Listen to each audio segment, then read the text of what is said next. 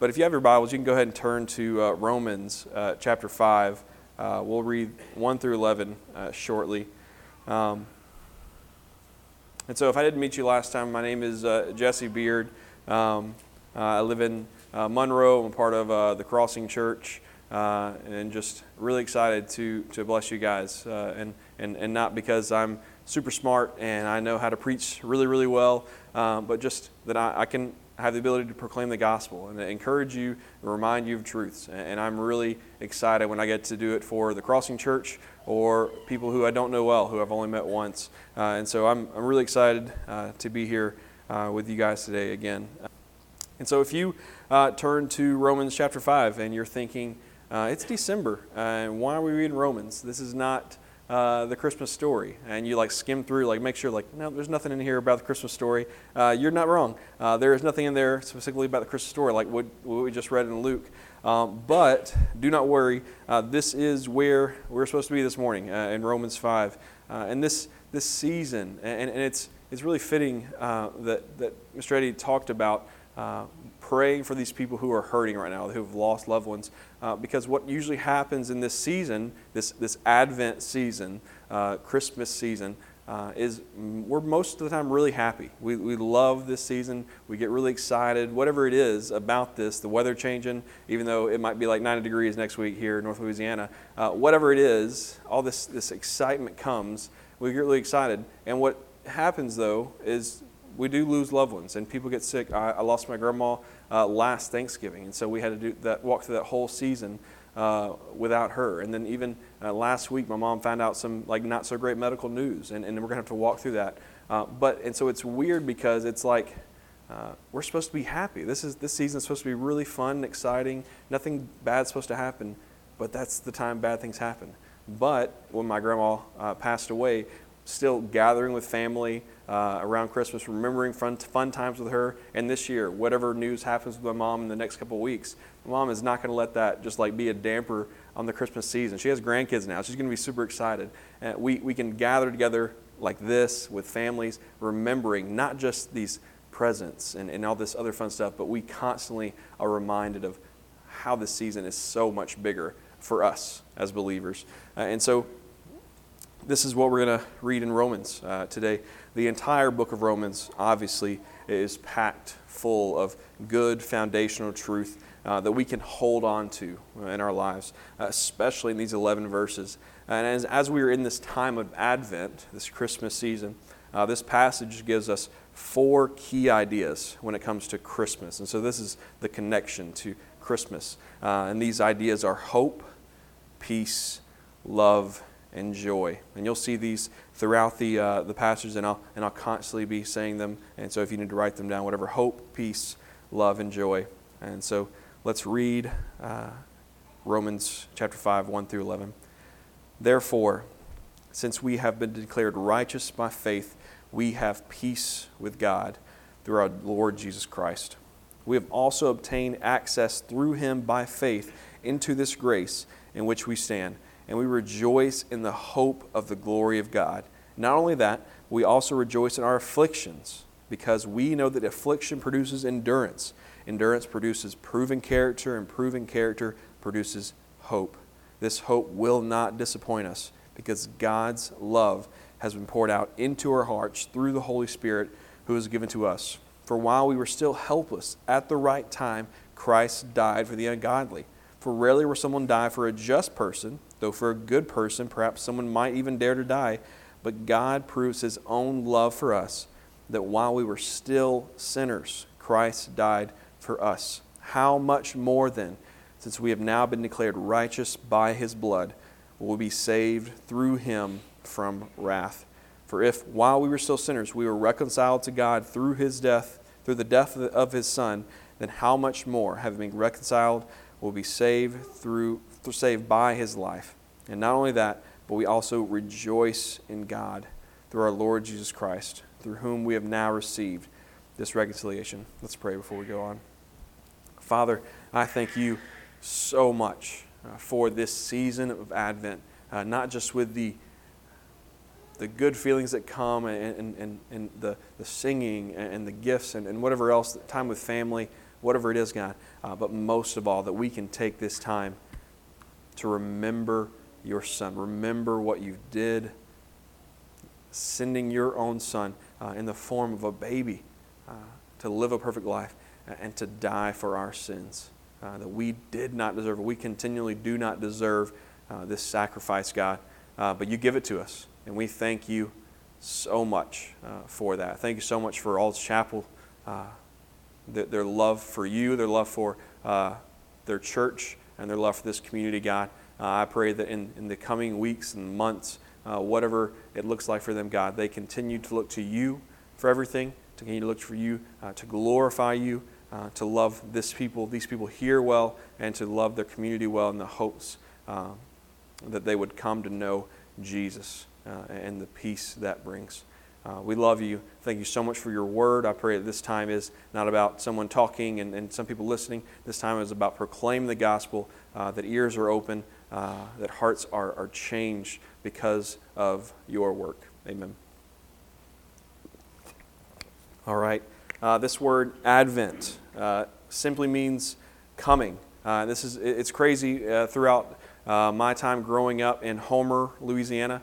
I really didn't hear this word Advent a lot. It took coming to college, listening to different podcasts of pastors elsewhere, and then part of the Crossing Church where we took this whole month to celebrate Advent. I'd never really thought about this. It was like, obviously I knew what the Christmas story was, and that was important. Christmas Day was important, but Advent wasn't a big thing. But this word meaning coming, this something is coming, and there is this waiting with anticipation for whatever that thing is to come. It doesn't have to be just the Christmas story. Something is coming, and we really want that. We're waiting and waiting and waiting. And think of this waiting like a rope being pulled in opposite directions. As it begins to be pulled and pulled and pulled, there's tension that builds and builds and builds and builds in the rope until what?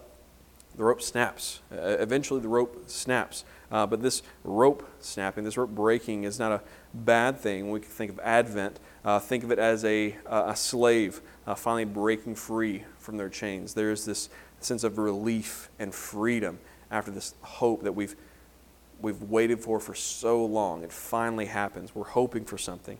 Everyone in the Old Testament hearing prophecies, longing for something more than just king after king after king that fails and fails and fails. They're wanting something more. They're waiting for the promised Messiah. But for us, Christ has already come to earth. He's died. He's risen again to be with his Father. And so now what are we waiting for? What is Advent to us? This time of year as a kid, waiting and waiting until you finally get to open that gift under the tree that you've already shaken a few times to figure out what it is. You may have even peeked where your parents hid the presents. I remember that's Christmas where my mom knew that I did, but I didn't know she knew. She was like, "That's the one you saw, right?" And I was like, "What are you talking about?" No, I didn't. And it wasn't that exciting. But we're waiting and waiting. We finally get to open these gifts. There's so much excitement that you're waiting so much you can't even sleep Christmas Eve night. And as a parent now, I still experience this excitement. There's no surprises under the tree for me unless my wife gets me something. But there's not that excitement for me, but I'm excited for when my 2-year-old wakes up and walks in the living room and finally sees these presents that she's been told to stop touching that, stop messing with that all December. She finally gets to open these, and I'm excited for her. Now we're waiting for Christmas. We're waiting for this. But how much more is this hope, this waiting for in Christ returning? So this is hope. We have hope. We also have peace during this Advent season. Peace that no matter how many problems come up, how much sickness, everything else that we deal with, we finally get to breathe and rest after all this. This season is finally here. I got to talk to a few college students the past couple weeks, and they had finals this past week. And they have this peace that no matter what, that no matter what happened with their finals, this whole semester, what happened with them, they finally get to breathe after this. This is all over. They finally get to rest. They're like, I don't care, A+ or F, whatever. I get to finally rest, knowing that I don't have to do this stuff anymore. There's this peace that they have, that no matter what happens, they're good now. They have a whole month of winter break. But how much more peace do we have because of the work of Jesus? Love is absolutely everywhere during the holidays, spending time with family, whether it's gift giving, eating, just being together. We love friends and family, and we love being with them.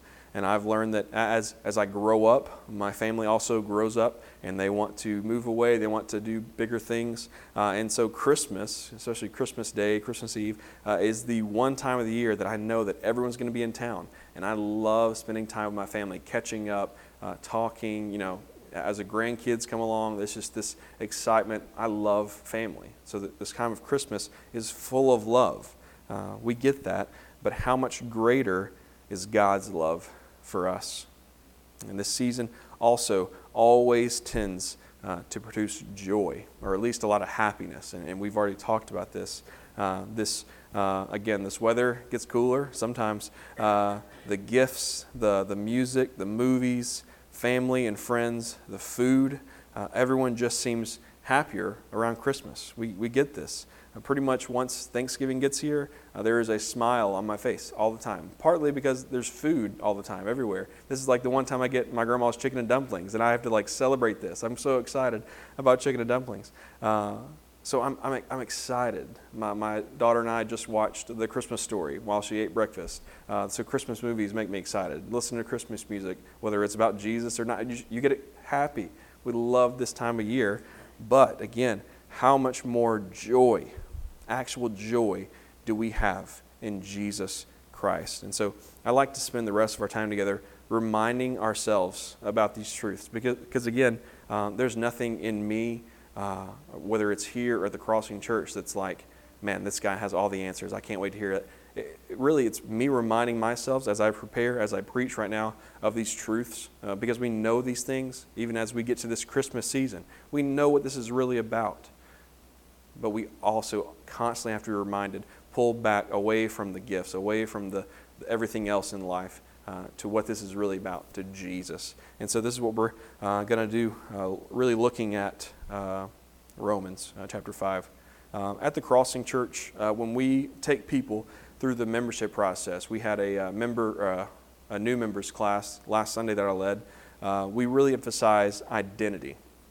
Our identity, obviously, it's who you are. And so what's funny is when we think about this, when you meet someone for the first time, if you were to come up and meet me for the first time here today, after we exchange names, the usual next question is not, hey, Bill, I'm Jesse.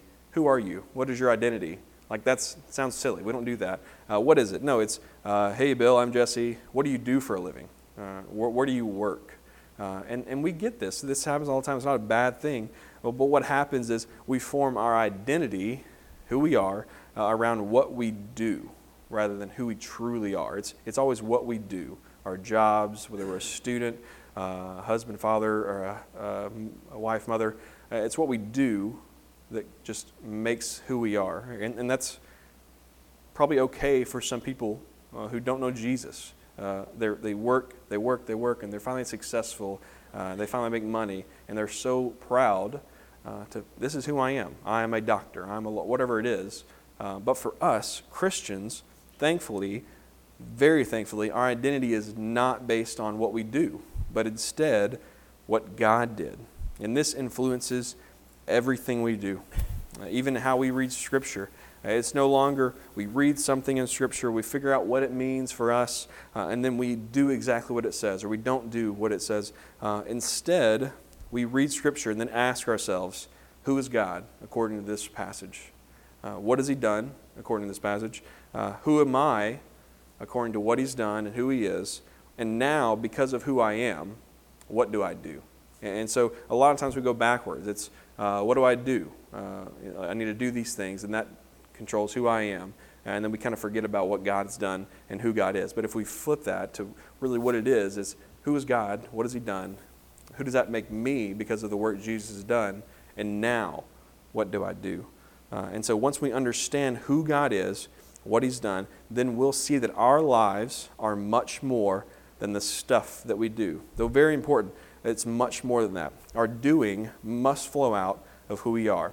And who we are flows out of who God is and what He's done through Jesus. And so these Advent themes that you can hear in almost every song, every movie that's played, all the Hallmark cheesy movies, there's these themes of hope, peace, love, and joy. How can these ideas, these themes, be a part of who we are as Christians? And not just around this time of year, this Advent season, but all the time experiencing these gifts from God. And so first, let's look at hope. This is really emphasized in verses 2 through 5. Paul says, we have also obtained access through him by faith into this grace in which we stand. And we rejoice in the hope of the glory of God. And not only that, we also rejoice in our afflictions, because we know that affliction produces endurance, endurance produces proven character, and proven character produces hope. This hope will not disappoint us, because God's love has been poured out into our hearts through the Holy Spirit who was given to us. And so we hope, like we talked about earlier, this Advent, this longing for something, we hope for a lot of things. And it's not just during the holidays. We hope for new and better jobs. We hope that our kids turn out okay. And that more seriously, they love Jesus someday. We hope our family members are healed from sickness. After a long day at work, we are just hoping for some sleep, like a nap. That would be nice. These things are good to hope for. They're fine. It's okay. But the thing about it, all this stuff that we hope for, everything we hope for in life, it might not turn out the way we hoped it would. We could lose our job rather than get a better one.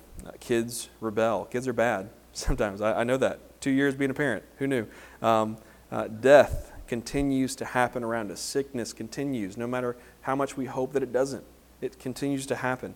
These things that we hope for are not sure to happen. We know this. But the hope that we have in Jesus, we can have full confidence in Jesus, because He came, He did the work of the gospel, and promised to return. That is what we're waiting for. That is what we're hoping for, His return. And we don't know when. We don't know when He's coming, but we are absolutely waiting with anticipation. And the crazy thing is, if we don't live to see that day, we have no idea when it's coming. If we don't live to see that day when Jesus returns to take us home, we still get to be with Him forever in heaven and then on new earth. And that is the hope, that no matter if it's Jesus returning to save us or that we finally get to have this final rest, we are laid in the grave, that it's not over, that we get to be with Jesus forever. That is the hope that we're waiting for every day. And as we wait for these little things in life, we can look to that so much more. And so let's put our hope in Jesus this Advent season. Next is peace.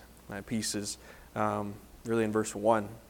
Paul says, "Therefore, since we have been declared righteous by faith, we have peace with God through our Lord Jesus Christ." And this is a really simple verse. We hope for, we long for a day when Jesus returns, but we also have peace. And is it just peace in really good times? No, because of what Paul says next in 3 and 4. He says, not only that, but we also rejoice in our afflictions, because we know that affliction produces endurance, endurance produces proven character, and proven character produces hope. Paul tells these believers in Rome that you can put your hope in Jesus, and no matter what, you can have peace, knowing that He did everything, and everything He did and said is true. But also, not only that, but a peace that no matter what happens here on earth, that we're hoping and longing for this day that we get to be with Jesus again. But this time on earth is not useless, it's not pointless, that while we are here on earth, everything is going to be okay. And that's a really simple thing to say, and especially in times that are really hard. Everything's going to be okay. It sounds very light and like we're not really thinking about the situation. But it's really true. We have peace in the midst of all the pain life brings, because we know that in the long run we'll be with Jesus, not have to experience sin or pain any longer. But even looking at our time here, we could lose absolutely everything in our lives, everything, and we would still be okay because we have Jesus. My wife is the financially minded one for our family, and I'm very thankful for that, because anytime I think about it, I either don't want to think about it or I get stressed out too much. But a lot of times when we're working through budgeting and where to put this money and how to save for this, she gets really worked up and worried about money. And that's understandable. Money's a big deal in our lives. But when she gets so upset, I'll ask her, what is the worst thing that could happen if we suddenly have no money? I'm not sure how that would happen, just the money's gone. Someone stole our money. What's the worst thing that can happen? And the things she goes to a lot are obviously, she gets annoyed with me when I ask these questions as well. So that's not just like a good conversation. She's like, we could lose our house. We could lose all of our stuff, the cars that we have. We could lose all these things. And that would be really, really bad. But what I constantly can go back to is we have family and friends who would care for us, who would, hey, use my car for a little bit, or let me drive you somewhere. Please stay at my house, whatever it is. We have family and friends. Like her parents live 3 blocks away from us now. We have people who are going to love and care for us no matter what. If we lose everything, it's okay. If a house goes up in a fire, we're going to be okay. But even bigger, we have a God who will do the same, but infinitely more. So much more than we can ever comprehend. Anyone here on earth caring for us, God does so much more. And so we can have peace knowing that everything in life is going to be okay. Not because of the work that we can do to make it better, but because of what Jesus did for us. We can have peace no matter how much sickness and pain around us this Christmas season. Jesus made it better. Jesus gives us peace, not us. We can't do anything. And then next, we have love. And love is really emphasized in 5 through 8. Paul says, this hope will not disappoint us, because God's love has been poured out in our hearts through the Holy Spirit who was given to us. For while we were still helpless, at the right time, Christ died for the ungodly. For rarely will someone die for a just person, maybe a good person perhaps. Someone might even dare to die. But God proves His own love for us, and that while we were still sinners, Christ died for us. This word love, I have come to understand love so much more and more every day. And I'm definitely the expert on love. But as I've grown as a husband for the past few years and a father the past 2 years, I've understood it so much more for those reasons specifically. I really thought I understood it in high school and college. I thought I had it all figured out, what love really was, but I had no idea what love actually meant, what it really was for me. I would absolutely do anything for my family right now. No matter how annoyed my wife is with me or I am annoyed with her in a moment, I love her and I would do whatever it takes to protect my wife. And no matter how many times my daughter screams, falls on the floor, and tries to hit me when I tell her she cannot have another cookie, happened this morning but with donuts, I still love her. And I'm going to do whatever it takes to see her flourish and grow into a follower of Jesus, whatever it takes. Just not another cookie or donut in that moment. She needs to chill out a little bit. I'm going to do anything I can for my family. I love them with a love that I could not comprehend before this. And so if you have kids, if you have a spouse, you understand this, that it's no questions asked. I'm there. Like, we can talk about it, but really, what do you need? Whatever, I'm there for you. But what about the opposite? What about my enemy? Not your child, but children of wrath, the absolute opposite of what family is. Because we were only made children of God after the fact that we were His helpless, sinful enemies. But there had to be payment for our sin. We could not do anything. We were helpless. It says that helpless or just dead in our sin. There had to be payment for our sin. And so God gave up His Son, who He loved, so that we could have life. This unconditional love. This is what the Father has for us. And so when I'm thinking about how much I love my daughter and my son, how I can't even comprehend how much God the Father loves me, that He would give up His Son to save me, who was going against the complete opposite of who He is, worshiping sin every day, constantly turning away from Him. Children of wrath. We were helpless sinners, nothing to Him. But He saved us because he loved us. And even today, as we constantly, every day, turn to sin, turn back to him, turn to sin, turn back to him, he continues to love us. He continues to care for us. This is the love that the Father has for us, so much more than any love that we could have for anything this Christmas season. And last, finally, we have joy. Paul says in 9 through 11, ending it out, how much more then, since we have now been declared righteous by his blood, will be saved through him from wrath? For if, while we were enemies, we were reconciled to God through the death of the Son, then how much more, having been reconciled, will we be saved by his life? And not only that, but we also rejoice in God through our Lord Jesus Christ. Through now we have received this reconciliation. And so joy, not actually in here, rejoice. We rejoice in this truth that God saved us. And so a lot of stuff in life makes us happy. Food, sports, family, friends are some of the big things for me. This time of the year or not, most of us would say that we're pretty happy people. Most of the time, we're happy. But do we have joy? Do we understand joy? John Piper really helps me see this big picture with his definition of joy. He says, Christian joy is a good feeling in the soul, produced by the Holy Spirit as he causes us to see the beauty of Christ in the Word and in the world.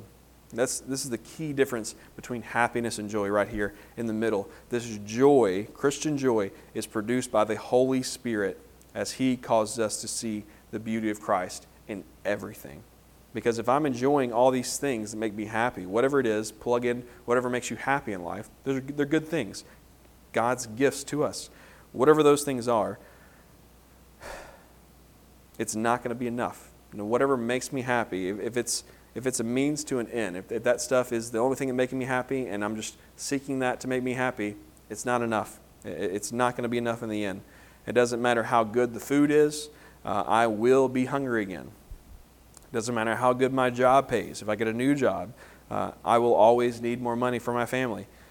Your favorite team will lose games and disappoint you. Even if it's the greatest team ever, you will not be satisfied. And I'm sure how many of you are LSU fans? I am not. I'm a sad ULM fan, and we're going to go through this forever probably. But LSU fans, you're really excited right now. This is really exciting. I'm excited for you, but you're going to be disappointed eventually. If they can win the national championship this year, and next year they could go 0 and something. Probably not. But your favorite team, whatever it is going to disappoint you eventually. Family and friends that we love, that make us so happy, they are going to leave in one way or the other. That leaving us through divorce or just family issues or death. Family leave. None of this stuff matters if it's a means to an end. And let me make it clear, this stuff is really good. I love food, family, sports, all this good stuff. I really love it.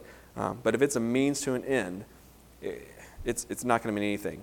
But through the work of the Holy Spirit living inside us, we can look at all this stuff through a new lens.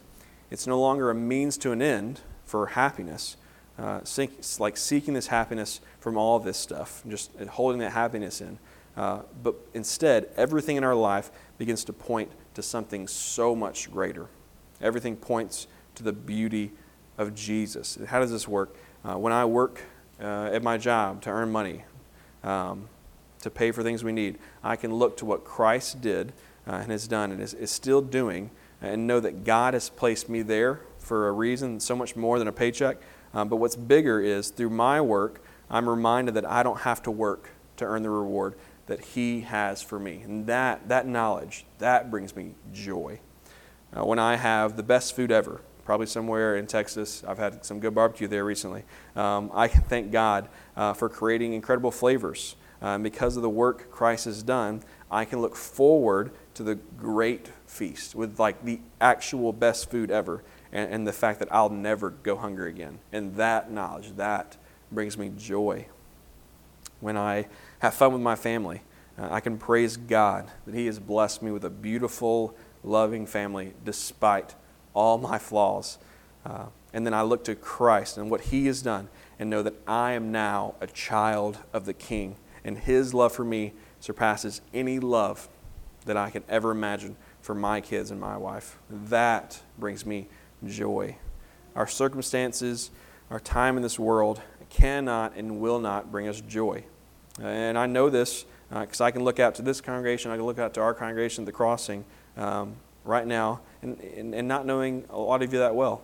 But I know that many of you have experienced so much more pain and hurt and suffering that I have. I'm 27 years old.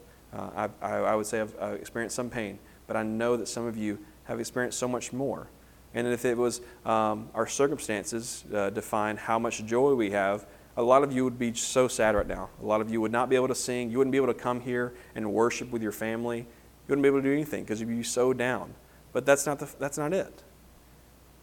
Our circumstances cannot and will not define how much joy we have. We get that from something else. Our circumstances does not produce it, but our circumstances do point to the one who gives us this joy, Jesus. And so as we think about these things, this hope, this peace, love, and joy, especially this time of the year, are we thinking about it in a sense of this is a sermon, these are really good things, or are we thinking of the opposite? Is it like I got to do all these things to be good enough, that kind of thing?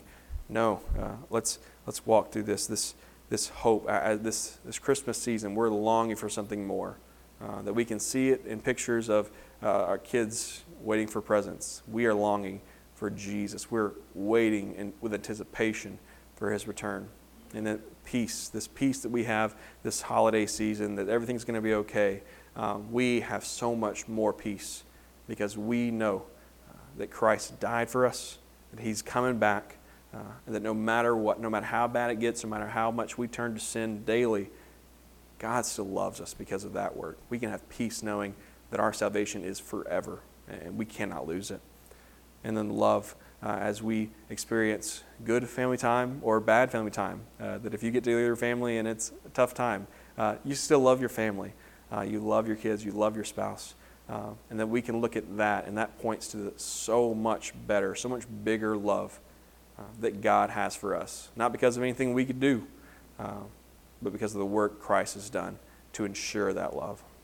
And then finally, this joy that so much around this time of the year and throughout our life, we get so happy. We love things, but let's let those things, all this stuff, point to the joy that we have in Jesus, the great joy.